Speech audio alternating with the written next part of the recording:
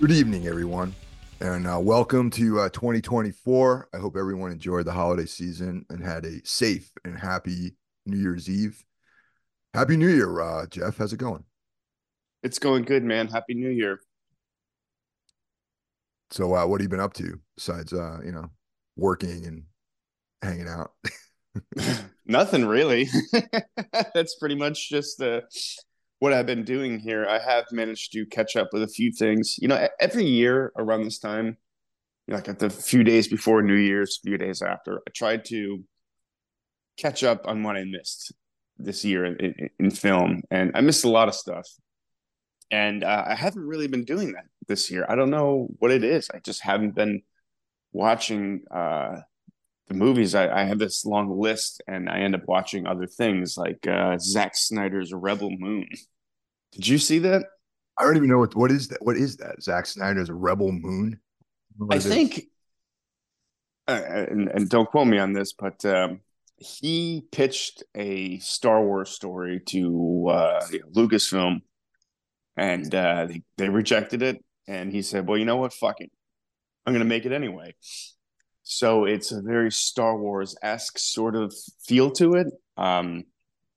It got savaged by critics, and I can see why. It was I've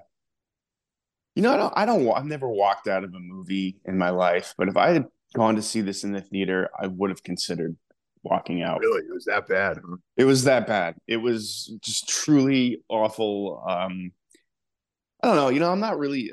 I wouldn't call myself a Zack Snyder fan. He's made a couple things that have been okay, but this is just bottom of the barrel for him. Just really, really boring, drab, ugly.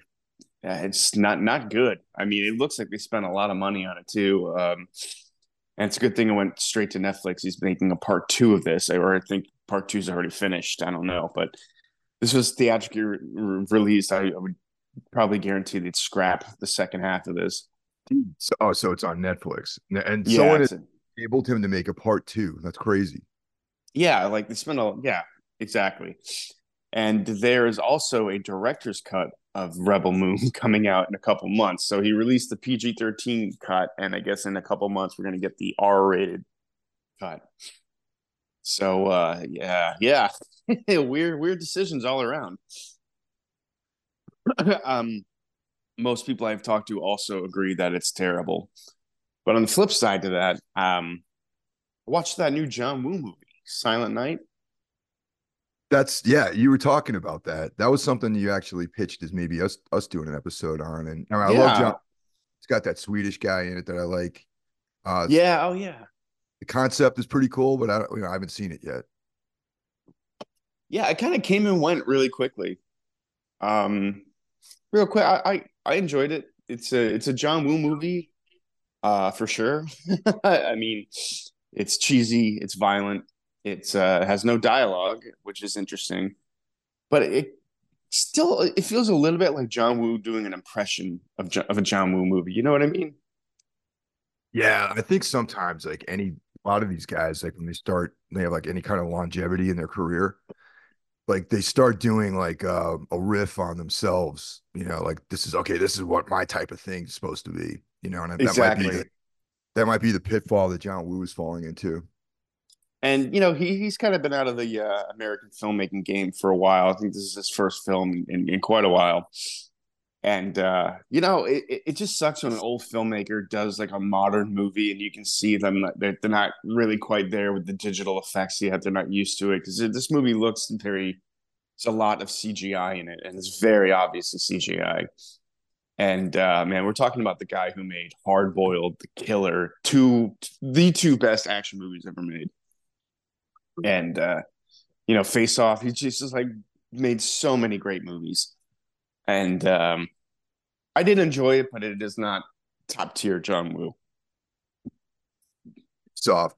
Remember back in the day, in the 90s when we lived on Mission Hill, like Mm. one of those like derelicts I lived with came back with one of those. Remember there was a big thing in the movie theaters where like people would go in there with video cameras. Oh, that's still a thing. Yeah, and you would videotape the film, right? and then sell it on the street. You know what I mean? As like a dubbed like DVD or VHS tape or whatever. Yeah. And we actually had a one of those bootleg filmed in the theater VHS tapes of Face Off, where you can hear people in the crowd talking and everything like that. And you know the neighborhood that you know we used to live in, and like Yeah. there that was that everyone's faces was distorted because of the angle of the camera and everything. It Yeah. was like so funny, man. Oh That's man, when I lived in New York City, that was a big thing. Like bootleg DVDs sold on the corner with like bootleg handbags and shit like that. oh I yeah. gotta say, like, I mean, because I was staying with someone who had a bunch, and the quality, they figured it out. Like, they're not obviously not great quality, but they're a lot better than that. People talking.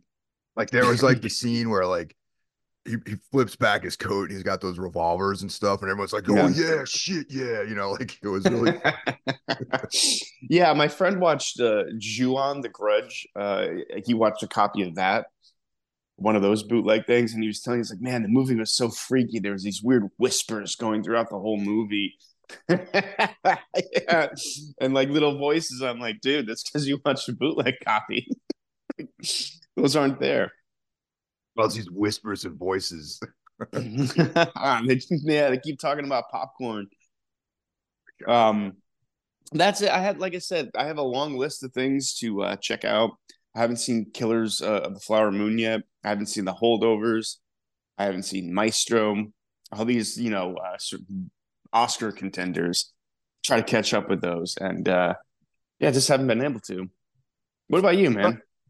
Kind of in the same boat, except I mean, it's funny. We talk shit about like how 2023 was like kind of like a crummy year, but Mm-hmm. like I didn't see a lot of stuff either. You know, it's like I was trying to even in the horror realm. It's like I feel like I missed a lot of the films that came out, maybe because I was like dismissive of some of it. Right. But I'm trying. Even those films, none of the films that you mentioned, Killers of the Flower Moon, which I probably should have seen already at this point, you know, and Yeah. I didn't see it. I mean, but the Yeah. one film that this comes up later is the Godzilla minus one is everyone that has seen it, anyone I've heard speak about it on any podcasts or whatever, everyone says this is like a masterpiece. So that's on my like hit list to watch soon before it goes out of the theaters. And everyone's like, you got to see it in the movie theater. Yeah. I've heard so many things about it, which is yeah, it's very interesting to me. I'm not really like a huge Godzilla fan, and whenever I see one of the like, it's not something I need to run out and see usually. But the hype around this seems like, oh, maybe I do need to get my ass to a theater because I haven't really liked the new American Godzilla movies though, where he fights King Kong or whatever. Like, I thought those movies were pretty much shit. Me neither. I mean, I'm not. I mean, I'm not a fan of that stuff really. You know how like some people are fans of like the that Japanese monster films and all that. And Yeah, I mean, I of course when I was a kid I watched all of them. You know, I mean Godzilla versus the Smog Monster being my favorite, but I didn't really that didn't follow me through life. You know, and right. like for example, my buddy Danny who runs Holy Mountain Press, he big on all that stuff. You know what I mean? He has Yeah, like work, like that kind of thing. But it just never was my thing, and I never watched any of the modern films, and that's why I think maybe I dismissed Godzilla minus one is just like, oh, this mm, is like another cash grab or whatever. But right. then it's apparently as a film, independent of it being a Godzilla genre film, it's actually supposed to be just good. You know what I mean? Mm, yeah, yeah. That's what I'm hearing. I talk to people about movies all the time on Instagram, and like almost every message I got was like, "You guys got to see Godzilla minus one." I'm gonna totally admit I don't think I've seen like hardly any of the OG Godzilla stuff other than the original. I don't know. I probably caught some on TV, of him fighting Mothra or whatever, but yeah, I'm kind of like way behind. Kaiju and that's kind of stuff. It's never really been something I'm particularly interested in. Yeah, exactly. So I mean, that's on the hit list. I definitely want to see it in the theater. Um, just to get the full experience. And I agree. It's just like, probably you want to see that in a big screen, not on like a Yeah. TV, computer, or something like that. You know what I mean? Or a phone. So Do you remember in Boston there was that kaiju big battle thing? Do you remember that where people I dressed do. up as monsters and they That's wrestled? still that's still a thing actually, because Is it? yeah, earlier this year I ran into some people when I was out. A friend of mine that been involved filming one of those things, and yeah, it's still a thing. Oh, okay. Well, it shows what I know. But Anything else? yeah, just Tina and I have been on this House of the Dragon tear. We just wrapped up the whole season last year. Like I mean not last year, last night. She's a, big Game of Thrones, read the books into the and earlier I mentioned that we banged out the whole entire series this past or fall winter. And so I fell off on House of the Dragon last year. Mm, And she's like, all right, well, the new one is kicking off in June, so let's rewatch it. So, literally, like just in 2 days, we watched the entire season, and I got to be honest with you, dude, it's good. I dig it. I'm in. Looking forward to the next season of House of the Dragon.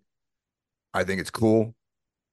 And not only nice. that, but I find and maybe this is a result of the stuff I'm doing with Carl over on Darkness Weaves.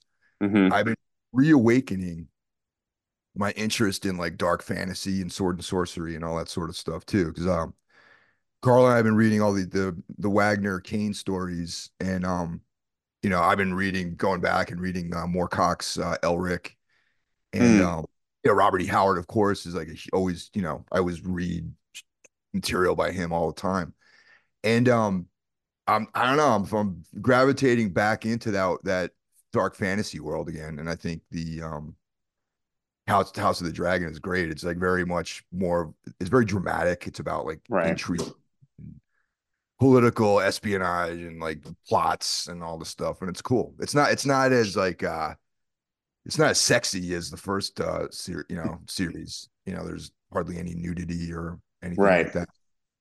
But but even though there isn't a lot of nudity, I still I still like it. Yeah, fantasy is something I never really got into. As soon as I see dragons and swords, I'm usually out.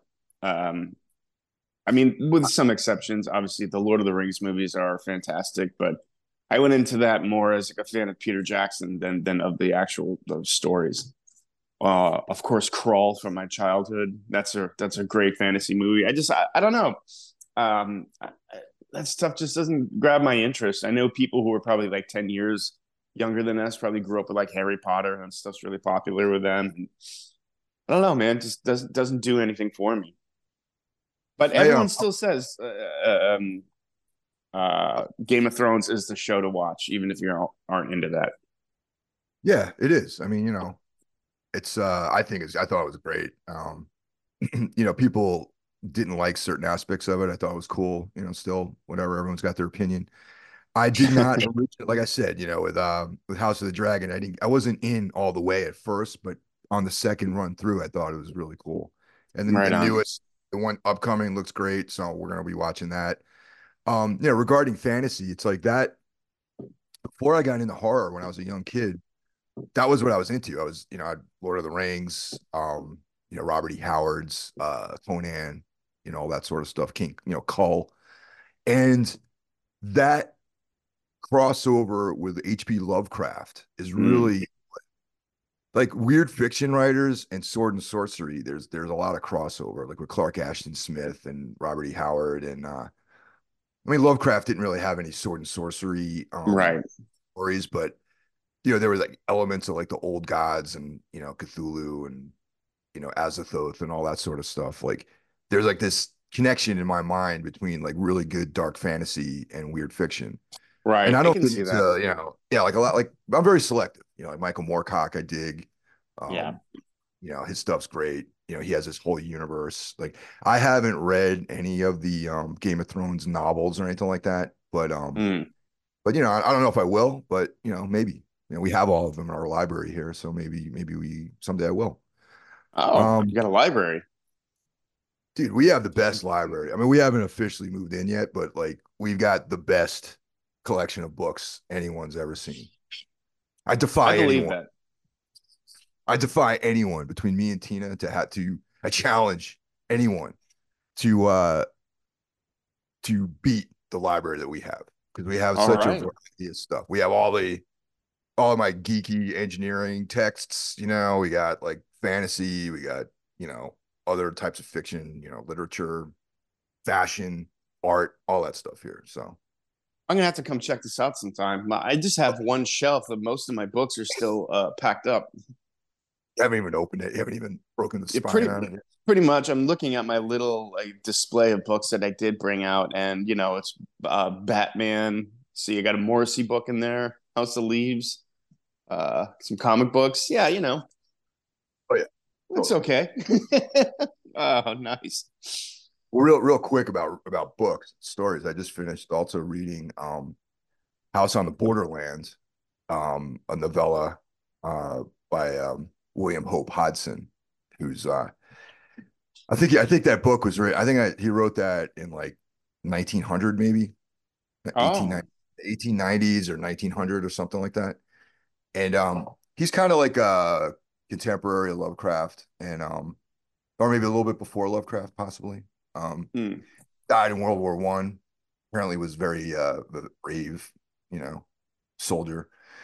Sure. And if anyone out there who likes weird fiction and cosmic horror and has not read Hodgson, I highly recommend to check this story out, House on the Borderlands, and then that leads into another novella called The Nightlands, and both of those are incredible pieces of cosmic horror, weird fiction. The Nightlands is like this real heavy, like end of the world, end of the Hmm. universe thing, like this dead world, the Earth after the sun supernovas, and it's just like a very bleak novel. And so those two pieces, highly recommend them. I All came right. late. I'm late to the game with Hodson, but hey, it's great. Cool. Yeah, I've definitely heard of that, probably from you. I made a recommendation to Carl, but of course, he'd already read it. So, Right. Right on. yeah. All right. So yeah, let's shout out our buddies here. So of course, Yeah. kicking the week off. We're a little rusty. Had to take the holiday break. So kicking things off during the week, we have Brandon Legion's Horror Wolf 666. Next up in the rotation is Into the Necrosphere. Jackie Smith brings you the best extreme music podcast on the internet, in my opinion. You know, a close second would be the Heavy Hole podcast, which I'm a guest on in the upcoming weeks. Um, Wednesday is Everything Went Black. You guys, if you're listening to this, you probably know what that's all about. Necro Thursday, of course, which is today. Me and Jeff and Mike Scandato bring you our take on horror and horror adjacent movies. Friday, Mike's brother John hits with Spitball Media, which is a show that if you listen to this, you got to listen to that one too, man. It's pretty killer. Yeah, it's great. Saturday, Saturday is a day off, so go out there, take a walk in the park, you know, enjoy yourself. Sunday, Carl Hakara comes at you with Soul Knox. And as I mentioned earlier, Carl and I are doing a collaboration called Darkness Weaves, where we're delving into the world of Carl Edward Wagner. And right now we're talking about the Kane stories. And this will probably take us at least a year to run through. There's a lot of those stories out there. And then, of course, our newest member, Cheyenne from the band Trivax, uh, with his own schedule brings us Iblis Manifestations, and Cheyenne is going to appear on Everything Went Black in the Hmm. coming weeks. So check him out. Excellent. He's been a guest on Jackie's show quite a bit, and I've actually had him on Everything Went Black once before. But solid guy, incredible musician. Trivax is a great band, and if you guys want to catch Jackie and mine's episode on our top records of 2023, just a little hint that Trivax record's most likely going to figure pretty prominently on our lists. So just a heads Nice. up on it. Yeah. So we got our voice line, the Necro phone. If you're so inclined to leave us a message and say hi or happy holidays or jump off a roof or whatever, you hate us, you love us, whatever, we welcome all. So leave a message at 908-913-0782. 908-913-0782. And of course, we've got a call. Hey, gents, this is Jeff out in Henderson, Nevada, and longtime listener. Finally got up the balls to call. I'm not the greatest at leaving messages, but here I am. Mike, Jeff, first off, just want to congratulate you guys on hitting over 200 episodes. As I said, I've been listening forever. Was originally brought to you guys as a huge loyalist of the rock band Tombs, and have been enjoying your efforts ever since. Anyway, my first call to the Necro phone, and this actually could be considered an emergency call, emergency communications, emergency Necro communications.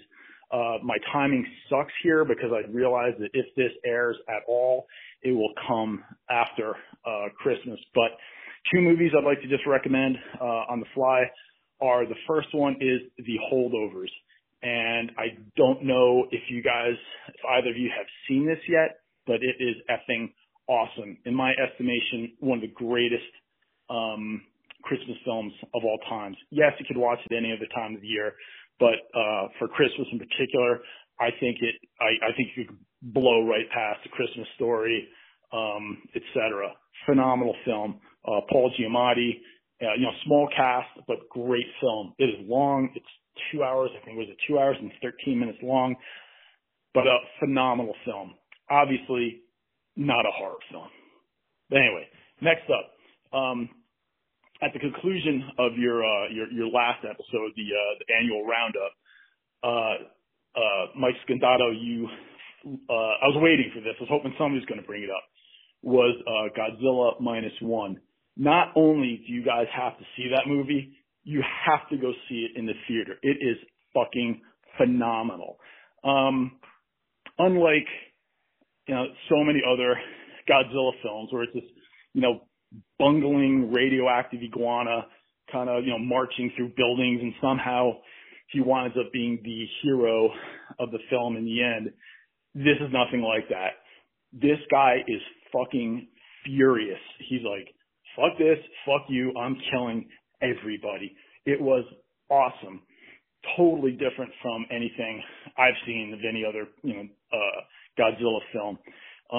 The sets, the story, the fact that it was a Japanese film, I mean, just culturally, it was just, so much different, and just a phenomenal film. So there's that. Lastly, being that this is a music adjacent podcast, I know we share a lot of the same likes. Just want to say, in remembrance. Happy to hear that you're a fan of Tombs and that you're a listener of the show.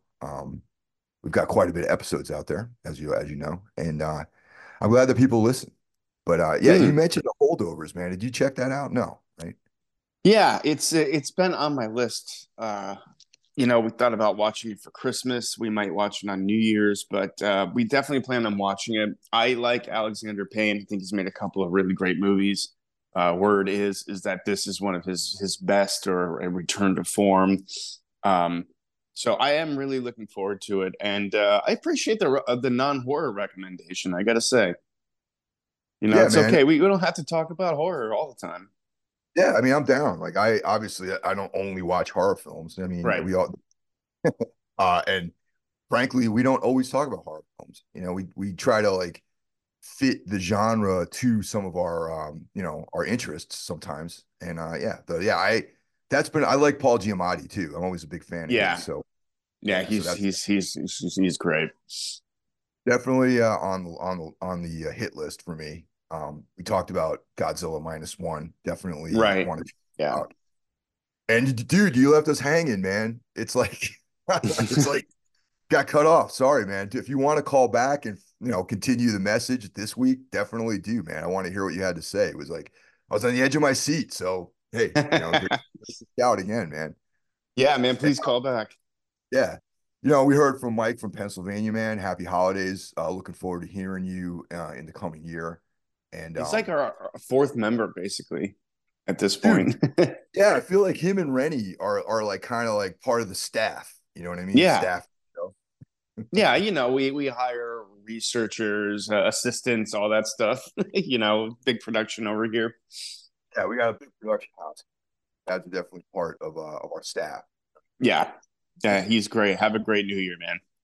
So that brings us to this week's feature film, and Where the Devil Roams. Came out last year. This figured in not in my top six, but was definitely mentioned for last year's top films, in my opinion. And so 2023, written and directed by John Adams, Zelda Adams, and Toby Poser. And if you've been following this show and Everything Went Black, you know that the Adams family are highly respected by me and by the rest of us. And they've actually been on Everything Went Black a couple times as interview guests. And if you want to check that out, I did an interview with them with John and Toby a couple months ago, right before this film was released. So Mm. to get insight into that, you can head over and check that episode out too if you're so inclined. So yeah, this is their newest film. A little background is that it's a family, obviously the Adams family, and they live in the Hudson Valley, and all these productions are done in a very, very in-house DIY SST Records kind of approach. And that's one of the things I picked up on this, and that's something that resonates with me because just that will to do things, to be creative, and that's what I really dig about their whole thing. And I've been watching their films. I found out about them kind of during the pandemic with The Deeper You Dig, which was on I have the Arrow app, and that was on there. And it was a film that it was in the periphery for me. And it looked interesting. I started watching it and I just was like drawn in right away. And we did an episode on that. We And did. yeah, and since then they've been on a tear with Hellbender, and that was a film that hit really high on a lot of people's radar, and now Where the Devil Roams is their latest. Yeah, and real quick about that episode we did. I feel like the Adams family is like one of those things where you got to get on their wavelength to really to really get it. You know what I mean? Yeah, totally. It's like the first time I watched David Cronenberg's Crash, I was like, "What the fuck is this?" But years later when I watched it, it's like, "Oh, I get it." I'm on the David Cronenberg wavelength now. I think the Adams Family was like that for me. I was a little unkind to Deeper You Dig. I didn't think it was terrible, but there was just I didn't really get what they were trying to do with just that film. And now this is the third film I've seen of theirs, and I get it. I think I get it anyway. Well, I actually had something similar to say about that too, because it's almost like when you watch their movies, you're not it's not realism. You know what I'm trying to say? I mean, at least that's Right. not how I see it. It's like when you watch like a Jodorowsky film or something like that, or Cronenberg, or there's these idiosyncratic things that are in the movie that put it in a separate reality, than what we experience in our daily lives, and it's atmosphere, dialogue. There's like a certain very wry humor that's in a lot of their dialogue in their movies, which Yes. I also resonate with.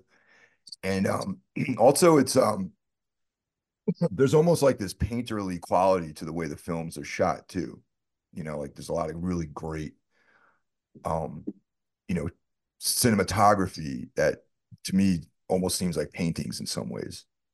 Yeah, I have it written down like, and this is not as an insult at all, but I get a little bit of like a music video vibe from some of their films. You know what I mean? Like, That's probably yeah. I mean, because they're heavily into music. I mean, they have the Hellbender band that they do, yeah, and John has had years of experience in bands, And yeah, I mean that makes sense to me that they're approaching it. I mean, there is like this kind of rock and roll quality to their movies too, you know, which That's more, I think, what I should have said. But yeah, like I remember there's a few shots that kind of remind me of like, this seems like it might be like you can see this like as an REM video a little bit, like back in the '90s. And I like that they do their own thing. Like I don't feel like they're making films to get picked up by a studio, to keep making. I get a sense like they would reject sort of studio filmmaking and just stick to doing their thing. And I like filmmakers that do that, and there's not a lot of them. I feel like a lot of people start in horror and stuff like this, so it's just like, oh, I need a job so I can move on to the next thing. But people like Joe Begos and the Adams family, they want to do their own thing. Like, you can get on their wavelength. They're not going to get on yours. That's the kind of vibe I get. Like it's punk rock filmmaking, basically. and I know that and I agree completely. And that's the thing, man. Like Begos and the Adams family are totally different filmmakers, but they share that like quality of independence, which I really like. Which finds something that when I interviewed them, we always talk about Black Flag whenever I talk to those guys. Yeah, So the fact that we're mentioning Begos and the Adams family brings to mind SST Records, which would have like Saint Vitus and Black Flag and like the Minutemen and the Meat Puppets, and right. who's and like Saccharine Trust, and none of those bands sound anything alike. Yet there's like this quality about them that kind of unites them, and I feel like the Adams family and filmmaker like Joe Begos and that crew of people, they have nothing in common really besides their desire to create their own sort of art for lack of for films and art and all that sort of stuff. Exactly. Like Joe Begos has his biggest budget with Santa movie, and he spends it on an animatronic Santa, and then makes like his movie with that money. I feel the Adams family would do the same thing if you gave them like, I don't know, $5 million to make a film. They would make a film that looks like what they do. Yeah, maybe they would have more days of shooting or like production stuff. You know what I mean? It wouldn't be like they would hire like Brad Pitt to like come in and play the lead or that. Yeah, exactly. By the way, shout out to Brad Pitt, man. Like I used to hate him, man, in the old days, like back when he was younger. And Really, I have to say that I like modern Brad Pitt, man, as an actor. I've always liked Brad Pitt, man. He had that back-to-back year where he did Seven and 12 Monkeys, and man, those are two just like absolute classics, and he is great in 12 Monkeys. I appreciated those. I didn't really start getting on board with him until he did like Fight Club, really, or like that. But and now as an older man who's probably like what close to like 60 or something like that. I think Brad Pitt might be 60. Yeah, Yeah, he's like this like, elder statesman of leads. I appreciate him now. He's got like this maturity to him and his when I see him act in a movie. So yeah. he's Quick definitely gotten better. He's definitely gotten better. He's had some performances in his early days, like even Seven. I'm like, I'm not really sure what you're doing here. It's interesting, but I thought he was great in the movie he won the Oscar for, Once Upon a Time in Hollywood. Yeah, Uh, totally. yeah, a lot of these movie stars are just that they're a pretty face and they look good on the big screen, but a lot of them, can't act that well. But I think Brad Pitt is a legitimate actor. At this stage for sure, yeah. I mean, my probably his all-time worst role was in California, that movie. Oh, you bring that up before? Yeah, you brought that. You hate that. I can't even watch that movie. Like I can't even make it through the entire film. It's just like it just bums me out too much, man. I would say where he plays the Irish terrorist, whatever that movie was probably one of the worst performances by a big movie star I've ever seen. That's pretty bad. And even though the Guy Ritchie film he was in, I love that movie. Mm-hmm. He stuck out like a sore thumb as being like, the pikey sort of guy, Oh man, I liked him a lot in that. I like that movie Yeah, a but his lot. accent though was all wrong. You know what I'm saying? What would have been funny is if they ADR'd all of his dialogue and they just had him in the film. Amazing. It was like watching like a kung fu movie with like some Yeah, other guy, yeah. doing the proper accent. I fucking love it, man. All right, so that's enough Uh, about that. Let's talk about let's talk about where the devil roams. yeah, which Brad Pitt is not in, everyone. He's not in that, by the way. No. Um, all right, from the very beginning of this film, the opening sequence. All right, there's that monologue. Um, two things. Number one, even though this is a period piece, the actor reading the monologue clearly does not seem like someone from that period. You know what I mean? Like the post World War One. Right. But you buy into it though, still, like as possibly being this like alternate reality of, you know, I don't know. It has this like old quality to it. It's old and new, old and modern at the same time in a weird way. You know what I'm trying to say? No, I know exactly what you're trying to say. I picked up on that right away. Like, yeah, this is supposed to be post World War One, but it's still kind of like at first I didn't know if this was a modern movie that with people who just dressed, like the old times for show. It's a little hard to tell at first, and I was struck by like the guy who comes out and reads the poem. Looks a lot like someone you and I both know. I know a lot of dudes that look like face tattoos and Yeah, well, uh he looked like someone he might have been in one of your bands. I played bass in Tombs. Yeah, yeah, Holy, that's the hit me too. Yeah. it He was looked a little bit like crazy, man. he looked a little bit like Carson James if he had Yeah, put had a mustache or some facial hair. Yeah, totally. The yeah, hair, everything was exactly the same. And also if Carson had lost his legs in, the war or something like that. right, yeah, exactly. Which hopefully that doesn't happen. No, no. Um, right away, so that strikes me as that a very, very well done monologue, which kind of lays out sort of the background of the film, where there's reference to Abaddon Mm, and a heart with a pin. Now, real quick about that. That's Abaddon is like there's two. It's a place and a person. right. There's if you are familiar with like Hebrew or Christian mythology and that sort of stuff, it's like Abaddon is like the Hebrew word for destruction or place of destruction, and or also in one of the angels of the abyss. So but in this case, the way that this poem proceeds, it's almost like Abaddon is almost more of like a Lucifer character who's fallen from Hmm. grace.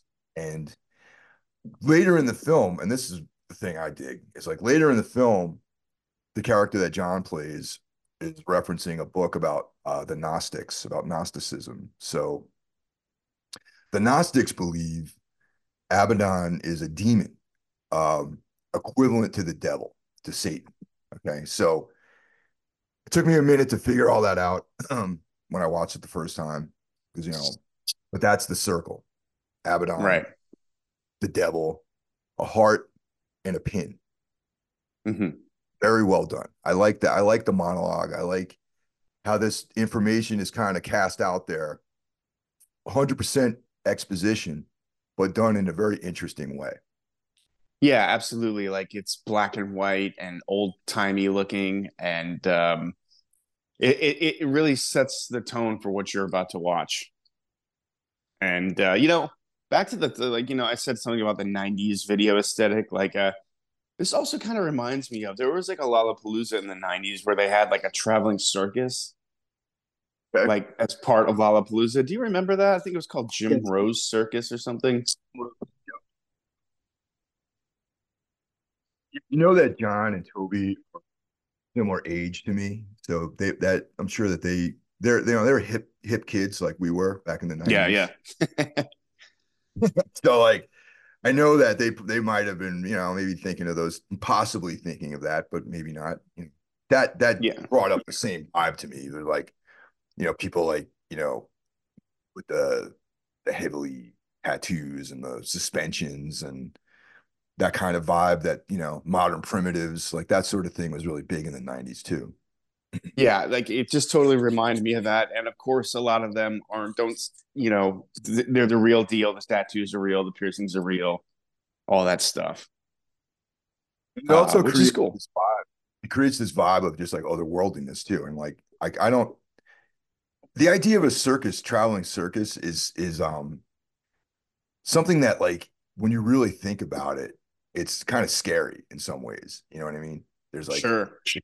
like all kinds of people could just disappear into that environment, and it's a great place to hide if you're running from the law or if you have some kind of shadowy past or something like that. Especially then. I mean, like you could just disappear, become someone else, and no, now it'd be a little bit trickier, but especially then. What year is this supposed to take place? Like you just kind of All right, well, all right, so let's just get a little bit more into the characters here. So we got the we have the three Adams family members. We got John plays Seven. Okay, that's he is a veteran of World War One. Okay, so that means he's suffering from PTSD and has an aversion to blood, ironically. mhm. His wife is Maggie, and she's more of the heavy in this, obviously. Oh And yeah. there's the daughter Eve, who only speaks when she sings. Okay, so this I would place this time frame, if you were to put it in our historical continuum, to be between World War One and World War Two. So Yeah. yeah, that's like, early 21st, 20th century. So that's where they're at. Yeah, and this group of people like they do like a musical number as part of their contribution to the circus. That's Eve is like a singer, and Seven and Maggie are sort of the on stage with Eve when they perform. And we also meet Mr. Tips, Mm, who's his performance, Sam Rod, the guy who plays Mr. Tips, is outstanding in my opinion. The guy's like looks great on stage with that top hat when or not on stage, like in frame when he shows up, yeah. top hat. He looks like he's like a member of the Swans or like the Bad Seeds or something like that when he shows. Yeah, wow, that's great that you said that. Yeah, I can see him in like being like the drummer for Dirty Three or something like that, or he's definitely got that vibe, and I don't really recognize him from anything else. Well, that's the thing, man. You're hard pressed to find anyone in these films who's you might recognize, you know, and Yeah, they use a that's lot of non-actors.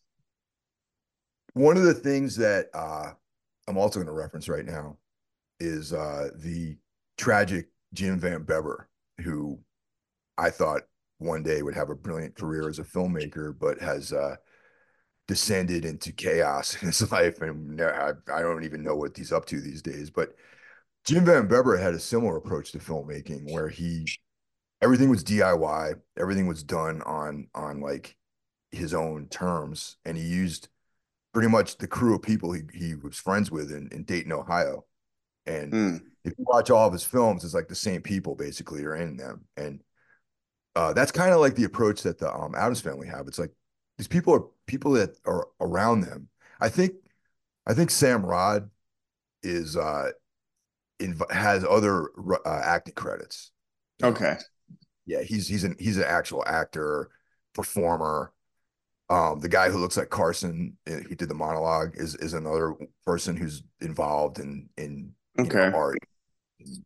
Yeah, but none of these people are like Hollywood actors or anything like that. Right. Exactly. Yeah. And Mr. Tips is not a huge role, but he plays a very pivotal part in the movie. Well, yeah, I mean, he's kind of the linchpin of this whole thing. Right. And he's a darker character. His whole thing with the show is he cuts off his fingers, and like it reassembles them. So Yeah. it's like a kind of like a geek show in some ways. Where he gets up on stage and people watch him cut his fingers off. Right, exactly. He's like the headliner too. I think Yeah, he's like the big attraction. And you know, Eve takes an interest in him a little bit. I think she's very fascinated. Eve is also likes to chop parts of her dolls up and things like that. yeah. And she wants what he's got. She wants to figure out his secrets or how he does it. Yeah, and this is the part. This is like, oh, I really dug this whole element of the story because it reminds me of just like some short story, and it's just like he reveals to her that he has this heart, in which we know from the monologue that is the heart of the devil, or maybe the heart of the devil, or could be the heart of someone who is like damned, in eternal damnation or something. There's like this heart that he keeps in a jar, and he uses that element of it to sew his fingers back on. And yeah, it's just like this talisman of evil that he uses, and it's like this dark influence in his life that and he talks about how as a kid he was always fascinated by the circus, which right away Mm. is kind of like if you really think about that for a second, it's like I would probably be scared if I was a kid going to one of these types of circuses, where there's like tattooed women, people hacking pieces of their bodies off, and like, geek shows and stuff like that. It's kind of dark if you really think about the circus life. Oh yeah, especially the circus he was describing. Like that would mortify most children, but not Mr. Tips. He was into it. Yeah. So he finds the guy who has this heart, and it pretty much implies that he murdered him to get the heart in his own Yeah. possession. That's when he started his dark art of removing parts of his body and sewing them back on. Right, and it's funny. You would think that would be like the crux of the movie, but really, like a good chunk of this movie is just a road movie. It's the family traveling. Well, I kind of miss it, but they're meeting up with the circus in a few days, and I guess everyone travels separately. That's what it seemed like. And Yeah, yeah. So through other all right, so the real mission of the mother, father, and daughter is they're killing perceived evildoers, people that they right. perceive bad. So, which is adds like this ironic element to it with Seven being a veteran, but he doesn't like blood. And Yeah, he so has yeah, they blindfold them whenever they're about to kill someone, and a lot of the people who they deem evil are people who are just trying to help them too. yeah, I know that's the thing. That's what I said, like perceived evildoers. Yeah. Yeah, so there's like this miscalculation going on as to who is evil, and it's like, maybe that has something to do with just sort of the wild nature of evil, where it's like that the fact that it's a post-war film, the fact that they mistakenly kill a Norwegian guy is like what's maybe, I mean, I don't even know if this is part of what they're trying to say, but like maybe like point of view is like determines what actually is evil. Mm. Oh, that's interesting. Yeah, because yeah, like Maggie is really like the evil one, and I mean, he's like an anti-hero in some ways because he's out there murdering people, but she's like one of the main characters that you're supposed to, and you empathize with her. right, yeah. She also says like someone steals your spare tire, and she's like thieves. There's a special place in hell, and then she like literally like, oh look, I found this tie in the house of the person we killed. You might like this tie. Like she is what she hates. It's almost like the movie we just watched, The Killer, where like he has a strict code, but he completely goes against the entire movie. Like she doesn't seem to have that self awareness that she is what she doesn't like. And there's also that one scene which I found this to be really funny and interesting, and it reminded me almost like a David Lynch moment in the movie where they're looking for lodging and they run up on this lady who's renting a room for 75 cents Yes. a night. And of course, the old woman. It turns out, and we talked about this in the interview, the old woman is like one of their neighbors. So Ah, okay. I yeah, love so that it's scene. I'm glad you brought that up. so she's like 75 cents per night per person, right? And that's like the sign. She's like, well, the sign says 75 cent per night. And she's like, 75 cents. Yeah. I was like, uh-oh, here we go, you know? Yeah, exactly. Yeah, yeah. You could cut that scene from the movie, and narratively, you don't really miss anything. But that's such a nice moment of like color and atmosphere to the film. Like, I'd even argue like that house did not fit the time period at all, which added to the somewhat surreal nature of this film.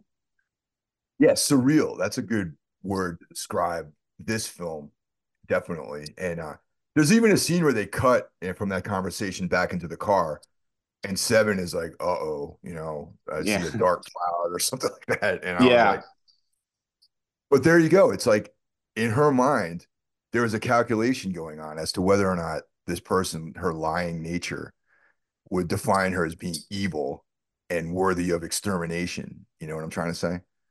yeah, exactly. And yeah, they kill a few people on this trip, and again, like, yeah, to her, it's completely justified. But really, like I said, all these people were trying to do was help them. I think they run into one guy who's just kind of an asshole, which doesn't make you evil. Exactly. And then the, what another darkly humorous moment was when they're sleeping in the barn, and this Norwegian guy shows up, and Yeah, like he bites him in and gives him goat milk and all this other stuff, and they start talking about the war, and he asks Seven if he was in the war, and he's like, I was, and they talk about how horrible it was and how he lost people, and there's a Norwegian flag flying in the guy's living room, and and it's perceived as, Maggie misunderstood him as being like a Nazi or something like that, and yeah. killed. And his reaction is like, well, they're sort of like Germans. They're like, Now, real quick about Norway in World War I, it's like they were neutral, I think, right? Or right, this was before the Nazis, so this is World War I. Okay, sorry about right, that. Well, hey, before you guys roast me on that, talking about World War I, I think. Okay. yeah. So maybe I'm wrong. I don't know. I thought Norway was neutral and the Germans like invaded Norway or something like that during World War I. No, God, maybe I'm I fucked don't up. I know. don't know. Maybe my history's all jacked right now. But anyway, but yeah, but he wasn't German and they killed him.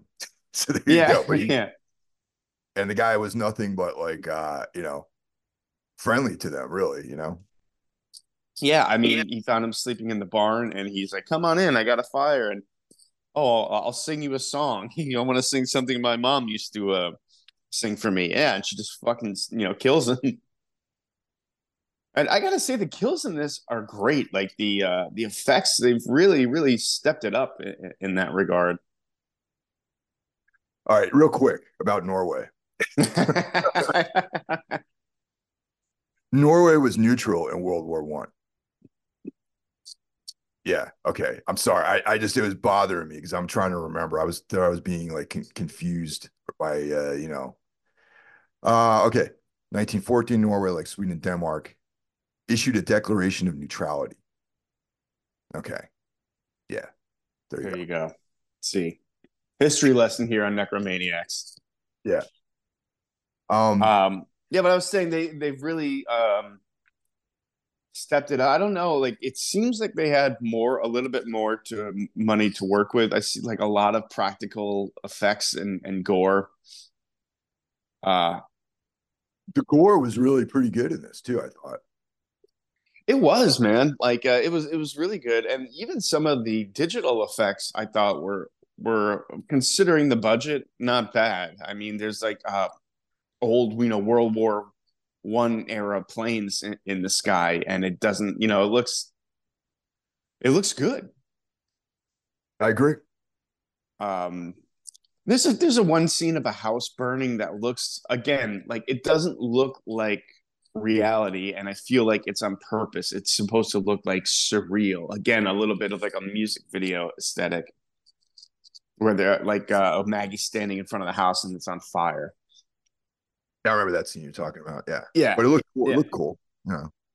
yeah, exactly. So I'm not sure what the budget was for this, but it looks really. It doesn't look cheap. Like, you get a lot of shots of mutilated bodies and people with their heads bashed in and things like that, and it looks very convincing. So we get to the sort of the defining moment of the film where they're meeting out retribution on some perceived evildoers, and they're murdered. Yeah, You that know. came out of nowhere. I was not expecting Now, that. real quick, the murderer is their daughter Lulu, the real daughter Lulu Adams, the murderer in that scene. Yeah, I was kind of confused as to who she was in the film actually when all this was like happening. Like, who, what just happened? Like, it was, I like, I guess they didn't clear the house. There was Well, someone. that's how I saw it. Is they didn't completely clear the house of its inhabitants, and she, haha, came out there and killed him. Right, exactly. And this is like you said, this is like, a big part of the movie. We're like an hour into the movie, so it was very unexpected. Uh, But it and all that fits in oh with yeah, absolutely. yeah. So what happens now it becomes like a monkey's paw kind of riff. You know what I mean? Like, um, I mean, at least that's how I pick up on it, where it's like, okay, we're gonna like, Eve goes back to the heart, and this is where the full circle comes. So she starts reassembling her parents with the dark magic of the Abaddon heart, and they're reanimated. Basically, they become these kind of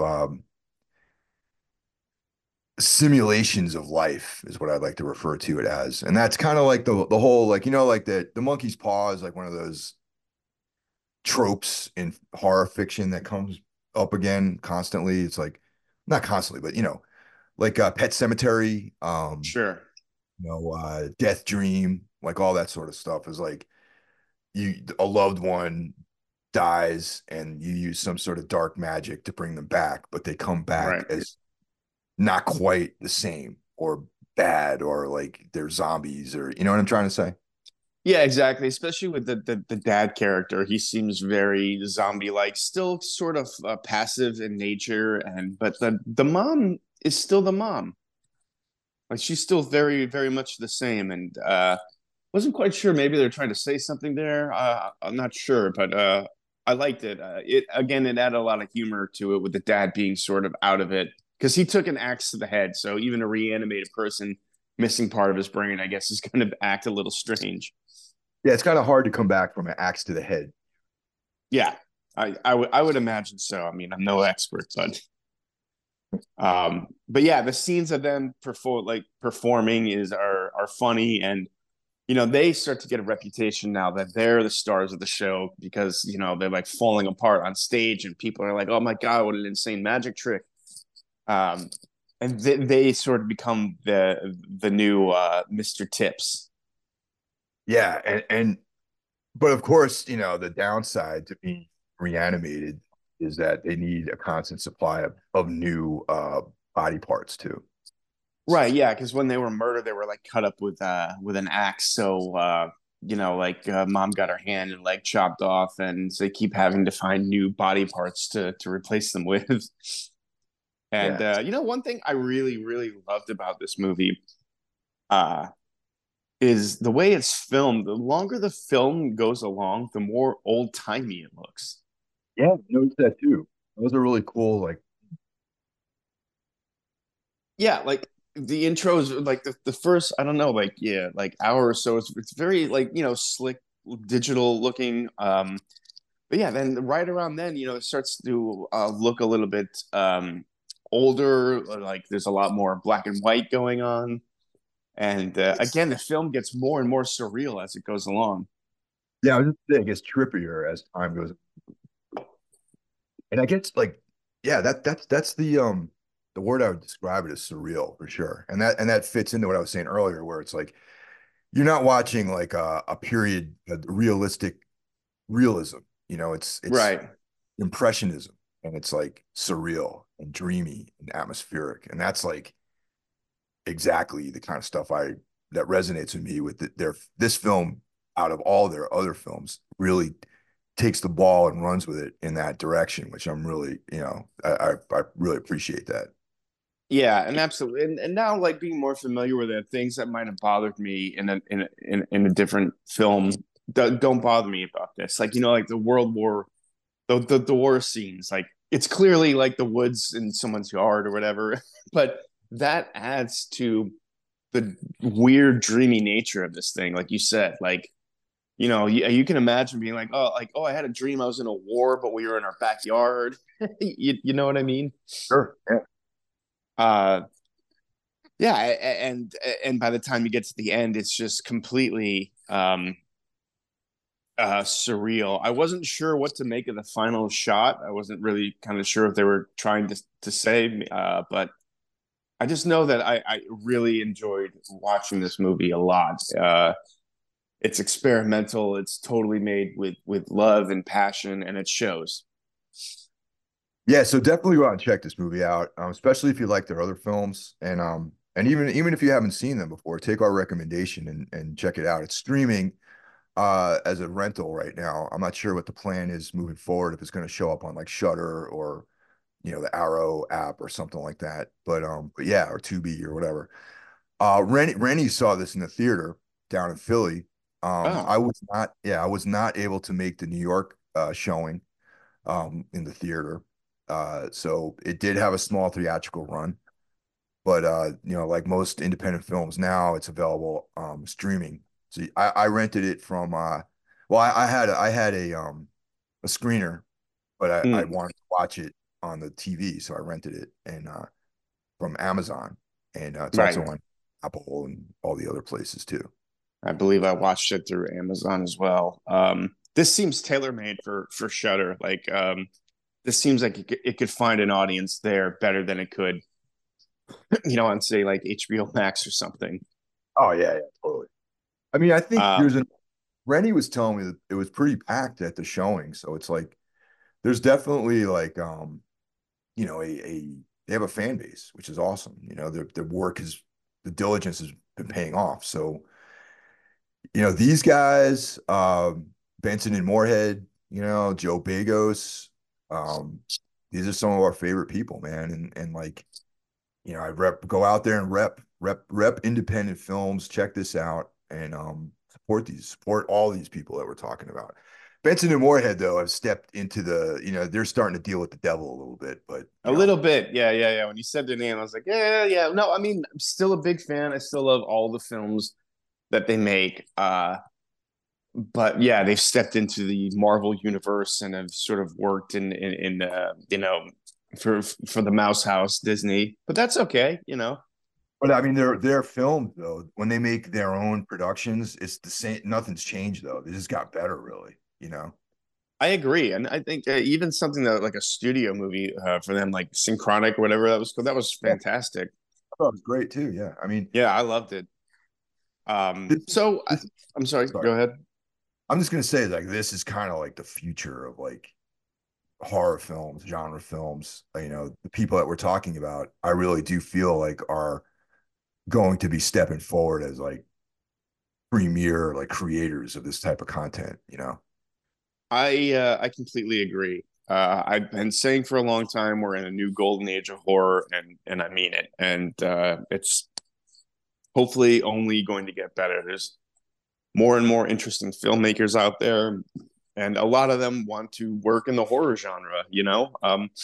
I think it's one of the genres you can be like the most creative, the most free.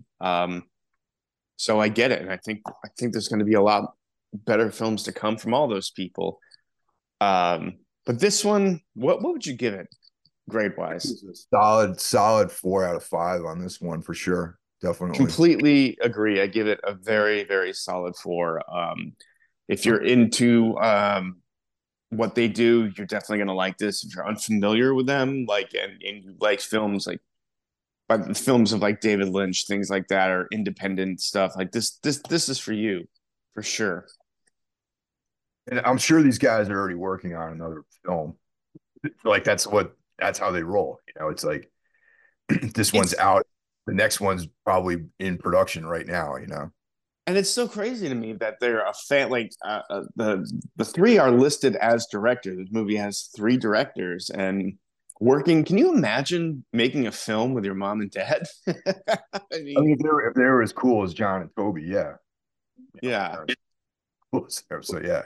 yeah. Like I was saying, at one point there's like a nude scene with the parents, and like I'd be like, oh man, if I had to do a nude scene with my parent, like oh my god, no, just like I couldn't do it, man. No way. But yeah, I'm very curious about their process, how like who directs what, or if they just all do things together and it really, doesn't, they don't, really doesn't matter, from film to film, they all have like the same visual quality. It seems like they've found a rhythm and they know what they're doing and it works for them. Yeah, exactly. Whatever the process is, keep doing that. You Yeah. know what I'm trying to say? Just whatever it is, do not upset the apple cart. Keep rolling forward. I'm looking forward Yeah. to whatever this movie is. I'm sure it's going to be even better than this one. Wanted to point out too, I really like the music in this. Dude, absolutely right. When I was talking to them before the film came out about it, that's all John. I mean, a lot of, the guitar stuff, the rock music, and it's like, Okay. well, it's them, not just John. I mean, John plays Right. the parts, but there's Zelda's vocals are in there, and I was like, it's to me, some of the guitar based stuff reminded me of like Jesus Lizard or like some kind of Dwayne Dennison kind of thing. Oh yeah, yeah. I picked up on that a little bit. Like it had like a very like AMREP vibe to it for the bands on AMREP, a little unsane, um, which is cool. I usually hate modern music in period settings, but I don't know, it worked in this again, adding to this somewhat strange, surreal vibe. Yeah, there's a lot of it's like an anachronisms, similar to It Follows, in some ways, not as extreme as that. Like in It Follows, you think it's in the 70s and like that Right, girl pulls out like a cell phone or something like that, or right, there's like cars in it, but it's almost like that. It was definitely more of an extreme anachronistic sort of thing, but subtly there's like anachronisms in this film, like the music, the heavily tattooed people being, I mean, I know back then there were heavily tattooed people, but it's more, I right. consider it a modern thing. Like my Yeah. grandfather, heavily tattooed. He was a merchant marine. He had Yeah. his Okay. covered in tattoos.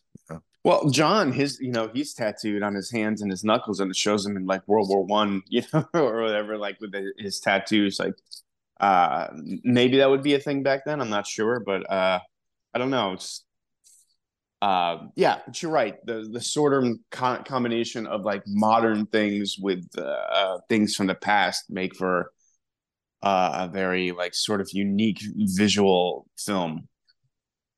Yeah, no, it's interesting, man. I mean, and like I said, the whole from go out, check it out, watch this film.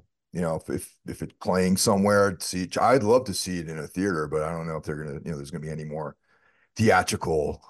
Maybe someday, it'd be cool to see all this stuff in the theater again, but who knows? You know, I think if I were to do my top six over again, I might place this in the top six. I think maybe it might have bumped uh, one of the like number five or number six off. Like a second viewing really brought more into life for me with this film. Yeah, no, it's definitely great. Check it out. Like you said, you can rent it. I'm assuming someday it's going to show up as a streamer on like, Shutter or something like that. Shutter is always like keen for this type of material, so that's I'm assuming it'll show up on there at some point. Yeah. All All right, right. guys. Well, happy New Year, everyone. Let's crush 2024, and we'll talk to you guys next week. Take care. Take care, everyone.